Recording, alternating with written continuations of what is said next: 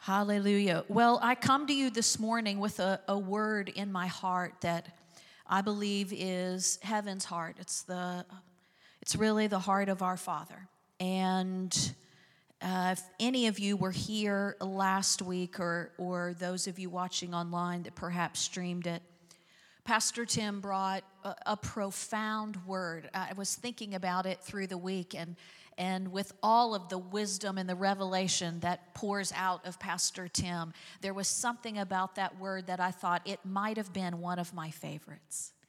And he ministered a message called Don't Skip the Walk. How many of you were here to hear that? How many of you thought about that this morning?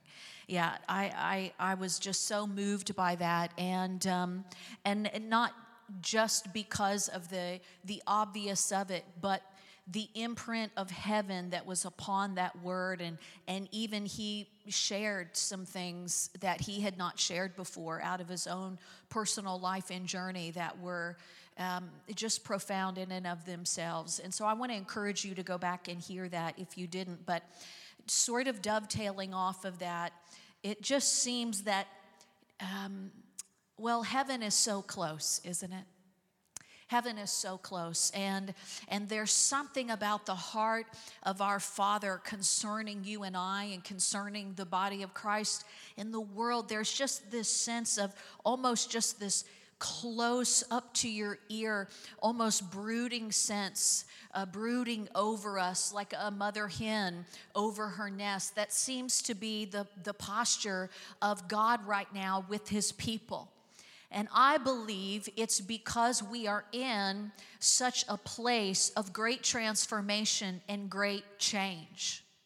And whenever God is going to move or change or transition us quickly, it seems it's always marked by a particular visitation of his closeness. Amen. And so I believe that we are in one. One of the greatest ways that we actually experience the immense love of God for us is when he washes us with his word. When he washes us with his word. And I say that because how many of you have ever been in a tight spot, in a situation where you did not know what to do? Maybe it came out of nowhere and you just whispered one of those prayers, God, help me. Or God, what do I do? And in that moment, he came. His word came, direction came, something came. And in that moment, you encounter how much he loves us. Even in that, he's washing us with his word. Today, I believe that God is going to continue to wash you with his word. And so I'm going to ask you to lean in and receive this word this morning as an expression of that brooding close heart of the Father God and his love for you. It has been said from this pulpit, and we know it's true, that we are living right now in for such a time as this era. It is no longer just moments of destiny, and for such a time as this, moments being sprinkled throughout our history at large. It's no longer just moments in our personal life where we hit something and go, I think that was a setup of God, and then just return back to our normal day-to-day lives. These are not moments. This is the era of for such a time as this. And it's reached the place where our lives consist of this working. The reason is that the Church of Jesus Christ is arising in his glory to release that same glory into the earth. And I have to say, I don't know about you, but the prospect of that sounds exciting, doesn't it? There's something about that phrase. We have it on pillows. We have it on plaques in our homes. You were born, who knows if you were born for such a time as this? There's something about the era of that just speaks of excitement. At face value, it sounds glorious and powerful, and it's true. It is glorious and it is powerful. But the reality is that living for such a time as this era has come because the state of affairs is that intense. Conditions around us are not settled. They are in flux. They are unsure, and perhaps in some cases, things have reached a volatile state. And historically, when the phrase "for such a time as this" applies, it has meant there is crisis at hand. In the past, it's meant there's a leadership crisis. I remind you of the famous story that speaks of this phrase "for such a time as this" that came because a senior corrupt official to the king at that time named Haman was arranging policy decisions for the sake of his own power and personal gain, hoping for a takeover. How many of you know that's a leadership crisis? The reason it was for such a time as this moment was because there was a cultural crisis. The entire nation of the Hebrews was under the release of a government plan calling for genocide to wipe out all of the Hebrew people. That's a cultural crisis. And yet also embedded in that story of this "for such a time as this" epic moment is the story of a personal crisis. And maybe some of you find yourself in that place this morning. The personal crisis, of course, spoke of a woman named Esther. When she realized that her life was about to be turned upside down, possibly losing the only stability she had, she was also realizing that she was not actually ready for what the "for such a time as this" moment was requiring of her.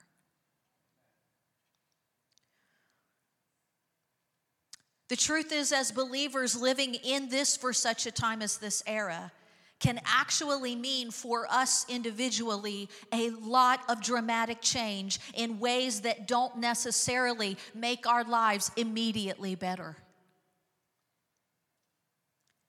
I'm talking about delayed gratification kind of changes, which, if you haven't noticed, is the kryptonite of the American Western culture that we are living in.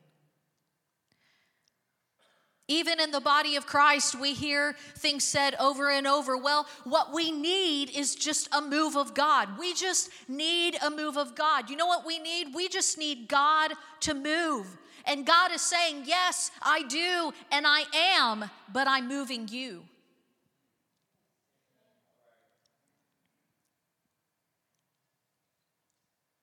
Right now, in the lives of believers all over the world, God is moving things in your life into a "for such a time as this" position.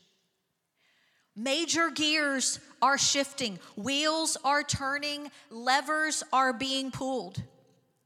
Things that have been in the way, not conducive to His plan for you in this era, He is removing them, or hear me this morning, He is removing you from them. Things that have been stubborn in your life that would not give way, yield, or change.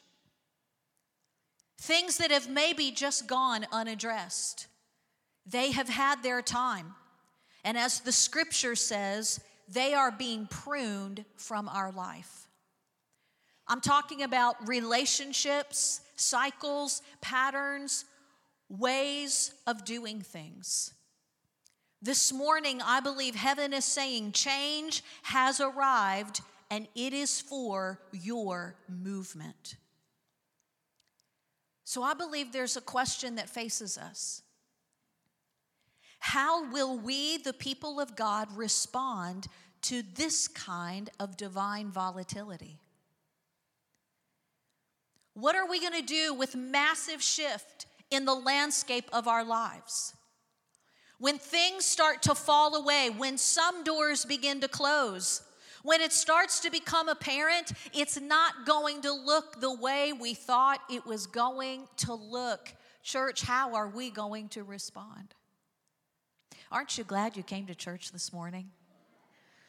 Praise the Lord. When a holy deconstruction hits our lives, before any construction begins, how are we going to handle that? Will we kick and scream? Will we call everyone we know for prayer, asking God to put it back all together the way it was? Will we shake our fist and say, why is this happening to me? Or will we see him in the midst of it and bend our knee?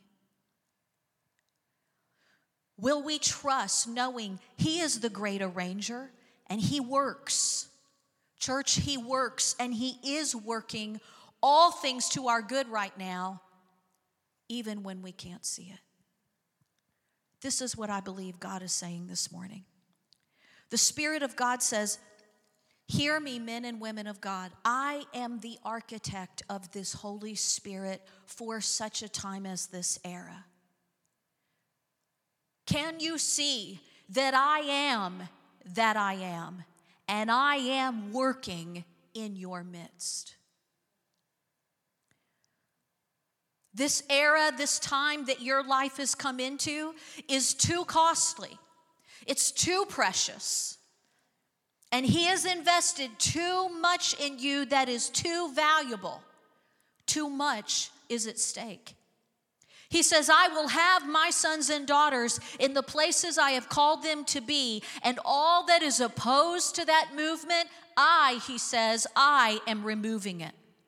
I am the Alpha and Omega. I am outside of time, and yet I have meticulously planned this time. And I have a plan for you in this season, for your life. And the Spirit of God says to you this morning, I am not through. I am still moving the pieces. Though it may have hard places in the movement, and at times it might even look like loss, he says, many of you have heard me say this, eyes on me. I have carved a way for you, and what I have for you is beyond anything you have considered for yourself. I want you to look this morning in the book of Isaiah with me. In chapter 64, the prophet Isaiah begins to proclaim some things over the people of God in a tremendous amount of transition and change and movement. And this is what he has to say. For since the beginning of time, man has not heard, nor perceived by the ear, neither has their eye seen, O God, beside thee, what he hath prepared for him that waits for him. One translation says, since before time began, no one has ever imagined, nor ear heard, no eye seen a God like you who works for those who wait on him. I love this version. No one has seen a God beside thee, which does so much for us. Come on, we serve a God who does much for us. Amen. Listen to the Passion Translation. No eye has seen a God like you who intervenes for those who wait in anticipation, longing just to see how you're going to show up this time. Come on, that's the God that we serve. So this is the time that we're living in, this for such a time as this Holy Spirit era. And there are a couple of things that I believe that God is laying out before us this morning that we must engage with him in to stand in this moment. Number one is our dependency on God as our mode of operation. Not just on Sunday, not at conference time, but all the time.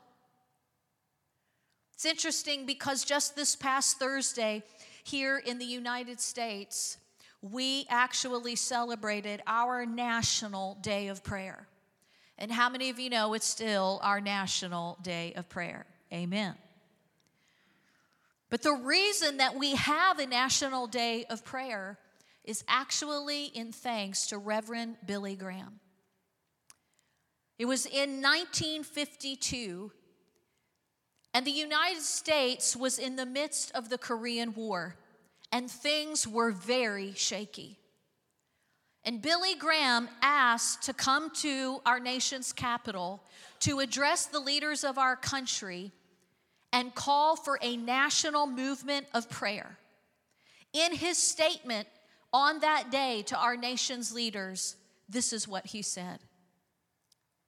What a thrilling and glorious thing it would be to see the leaders of our country kneeling before Almighty God in prayer, acknowledging their dependency on Him.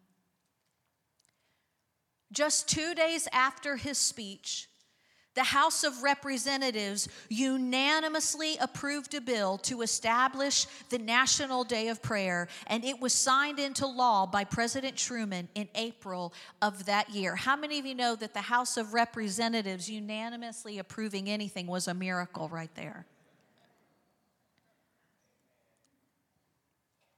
And that is why today we have a National Day of Prayer whose roots is to acknowledge our dependency on God. I don't think it's any mistake about it that almost in the same way God is calling His church back to its roots of His dependency upon Him.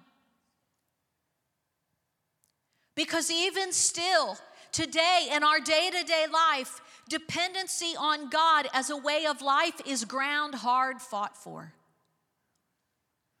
It goes absolutely against the current of our times. Right now, the current of our times is mainly independence and self-focus. In fact, just a chapter before in Isaiah, chapter 63 in verse 1, it quotes something that God is saying, and He makes this statement, "Who is this traveling in the greatness of his own strength?" He said, "For I am the one that speaks righteousness, and I am the one," what is He saying? "I'm the only one that is mighty to save." If we're honest about it, if we all took a truth pill this morning, we could say that, and we'd have to say that there's been seasons of our life when we have tried to travel in our own strength.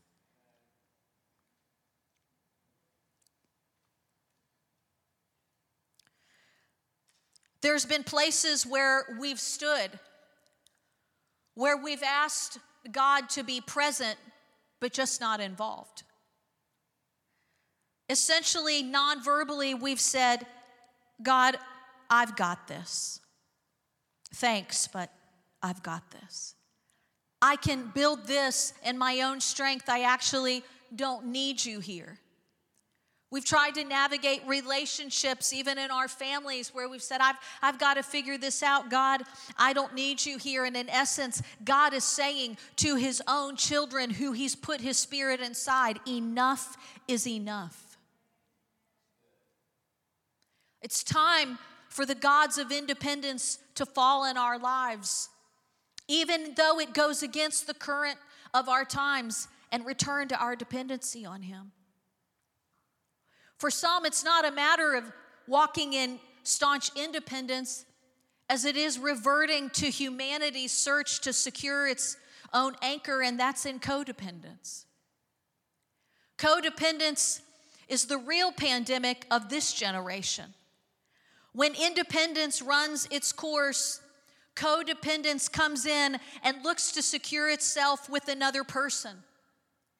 If that doesn't work, codependency through our humanity will try to secure itself through a substance, through success, through achievement. But dependence on God is the real place of power. It is the only way forward in this era of for such a time as this living. Proverbs chapter 3 and verse 5 in the Passion Translation says it this way: trust in the Lord completely and do not rely on your own opinions. I'll tell you, God's calling us to the altar in this time where he's hovering close. And I believe he's saying, I'm looking for a bride that will stop being a people of opinion and just return to being a people of prayer. Trust in the Lord completely. And don't rely on your own opinions. With all your heart, rely on me to guide you. And I will lead you in every decision that you have to make. These things that are required of us, dependency on God is one, and I believe the second is a listening ear. For those of us that maybe have been walking with God for some time, maybe we're career Christians, maybe you're a church kid like me. And we say, you've got to listen to God, you've got to have a listening ear, and we think, oh, that's easy. But when all this movement in our life starts taking place, usually our first thought is, let me take this to my group of friends. Let me talk to my family about this. Let me call my therapist. Or the most common, let me Google this. Let me do an online search when things start moving rapidly in my life. But God says, no, this is what I'm calling you to. I'm calling you back to a listening ear. Proverbs chapter 4 and verse 20. My son, pay attention to my words. He says, incline your ear to my sayings. Let them not escape from your sight, and keep them in the midst of your heart. Proverbs 2:2 says, make your ear attentive to wisdom and incline your heart to understanding. This is an interesting thing where God doesn't just say, you better hear me when I'm talking to you. He says there's actually a way where you can live in this era where we're so in harmony and in step. You hear me all the time. And the way you do that is you work on cultivating a listening ear before it's ever imperative that you need to hear me in the first place. Just this past week, I had the opportunity to spend some time with an elderly man that grew up on an Indian reservation. He's a Grammy Award winner, and he grew up, he is Indian, and he grew up on the Indian reservation in the state of Wisconsin. And he was sharing with me about when he was a child being raised on the reservation, that he was raised and trained with the men of his tribe, and he was raised to be a hunter. And he said at a young age, 8, 9 years old, my hunting training began.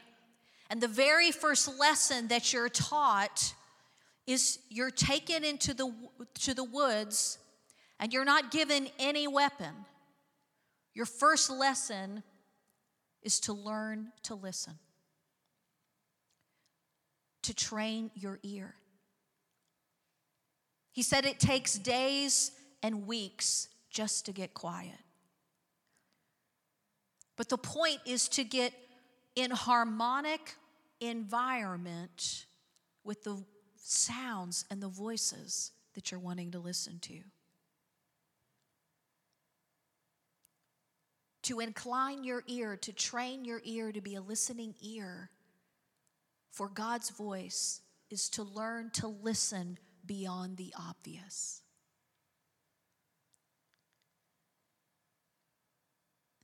He said we would get so good at inclining our ear to hear that we could actually put our ear to the ground and hear the buffalo way off in the distance. There's something about living in this for such a time as this era, church, that God is calling us to participate with him. And there is a place of necessity of cultivating a listening ear. To get past the obvious noises, the clamoring, to remove them if necessary, to get in harmony with the Spirit of God on the inside. So what's on his heart becomes to be what is on our heart. This is so imperative. Reminds me of that story when Jesus walked the earth in the book of Matthew, chapter 8, when he encounters the centurion. And this centurion, this leader in the military, comes to Jesus and he says, my servant, this favored servant of his, has fallen sick with a fever and a palsy. And I'm asking you, Jesus, to heal him. He walked out of all the cultural norms to approach Jesus to ask him of this, showing his dependency on him. And Jesus responds to him, and he says, I will come and heal him. And this was the centurion's reply. Lord, I'm not worthy that you should come under my roof, but speak the word only, and my servant shall be healed. For I am a man, what did he say?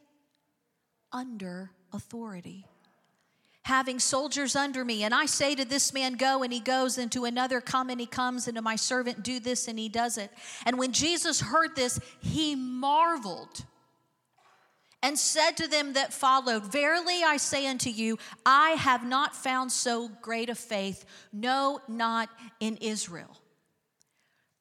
This man was not even of the Jewish tribe. He was outside of it. He had very little understanding except that he chose to put his faith in Jesus, and yet he garnered a marveling out of Jesus and was attributed with great faith. And church, there's a lesson for us living in this day and age, that for all of our gathering and for all of our praying and all of our conferencing and our rallying, I would dare say that we know by the book we don't have a power problem. God doesn't have a power shortage in heaven. And if we know what the book says, we know how the power flows, and we don't have an authority problem. But what we do have is an obedience problem. Isn't it interesting that what that centurion said to Jesus was not the obvious? He could have said, well, Jesus, I don't understand what kind of powers you're working with. I just know you got them. And, I got my own power and my own authority. And I am a man of authority. All these people, I tell them all what to do. So if you're who you say you are, Jesus, then you just do your thing. That wouldn't have called the power into the situation. He could have said, I'm a man of authority, but he didn't. He said, I'm a man under authority. And that was the statement that Jesus marveled at. The beauty of his great faith and his great humility side by side, that placed his dependency upon Jesus and also his bended knee. I don't even need you to come to my house. I will place myself under your word and your authority, and whatever you say, Jesus, that's just how it's going to be. I believe in this for such a time as this era. The Lord's heard us sing, we've got the power in the name of Jesus. What he's looking is for our obedience under the leadership of that power. God is saying this is critical for us right now. Critical for the church. It's critical for his bride. And it's critical, hear me this morning, for our very lives. We know through the word of God that a sign of maturity is to be led by the Lord even in the unknown. But it is also a sign of great immaturity to say, I don't know how this is going to work, and I don't know how what I need is going to come, so I think I'll just go back to where I used to be. So I want to say this to you this morning. And all the moving and shifting and changing happening in your life, where you are being required to take your hands off of things and depend on Him, God says, I am leading you away from the old ways you have used for making things work. I have removed old supplies from your life. And He's saying this, would you remember who I am? I provide in ways you would never think of in 100 years. And in this, for such a time as this era, it is going to be my way, says the Lord. I want to remind you that in that historical, for such a time as this moment, that cultural crisis for the Hebrew nation was met. But it was met through an unlikely source. A young queen right under their noses that God had placed in position, and she'd been there the whole time. That personal crisis was met in her life when God used that moment to draw her into a place with Him of surrender and dependence, laying down all the facade she was living in to come into the anointing that was hers the whole time. And just like He is doing right now in your life, He is doing it with this church. Today, He is sending you His word, church, and He is speaking, stay steady. I'm washing you with my word to remind you of an ancient promise that I put you in remembrance of today. The promise is, there is honey in the rock. Deuteronomy chapter 32 and verse 10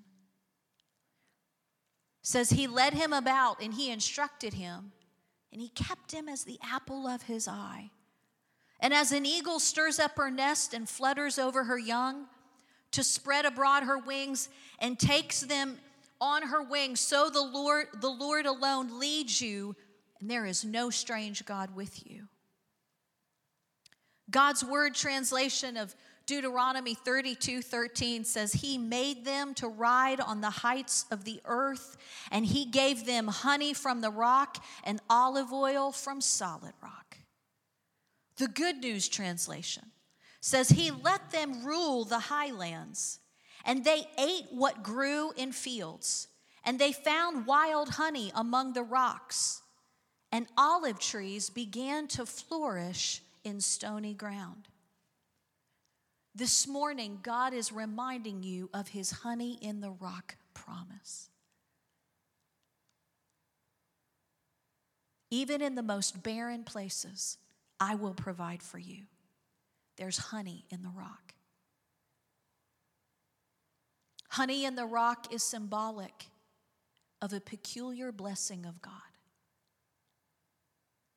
It speaks to being enriched and cared for not just by ordinary means, but by supernatural means. It speaks of God making a way for you in uncommon ways. He's saying, don't forget, there's honey in the rock, there's oil out of a stony rock, and it is my miraculous supply.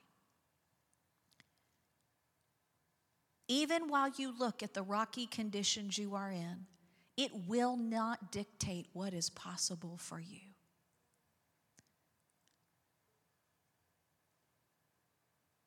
This morning, the Spirit of God is saying, don't abandon divine ground just because it's rocky.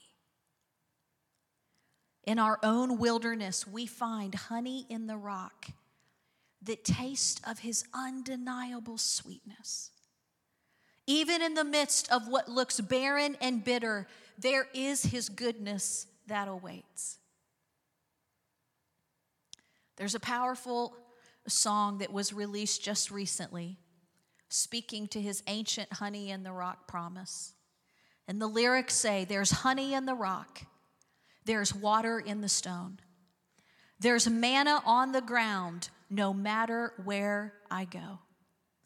I don't need to worry now that I know that everything I need you've got, because there's honey in the rock. There's honey in the rock. There's purpose in your plan. There's power in the blood, and there's healing in your hands. It started flowing when you said, "It is done." Who you are is enough, and there's honey in the rock. Would you stand with me this morning and let me pray this word over you? I don't know what the landscape of your life is looking at. I can just tell you full well that all this movement and shifting is going on in various ways and playing out in many of our lives right now. Those of you that are here and those that are watching online, things are shifting. Those gears are moving. But what I want to say to you is, before you look at it and say, what is going on in my life? Listen to what he's saying. He's saying, I'm working in it. Man of God, woman of God, I know you never thought you'd hit a season like this at this time in your life, but don't sweat it. There's honey in the rock. Church, I know it didn't look like it went the way you thought it was going to go, but I'm not taken by surprise. I've got things hidden and planned for this time, and they're right under your noses. There's honey in the rock. He's reminding us that he's never needed perfect conditions to bring about his plan. So whatever it looks like in your life right now, no matter how far it looks from the promise coming to pass, I speak this to you this morning. God's saying, don't sweat it. I've got you. I've got olive trees coming out of that stony ground. I've got honey in the rock for you. And I haven't failed you yet, and I'm not going to start now. Glory be to God. Thank you, Jesus. Father, we thank you this morning, Lord, that you are faithful. You called yourself faithful. And even as we read this morning, Lord, you called yourself, I am that I am. And you said, I am arranging things.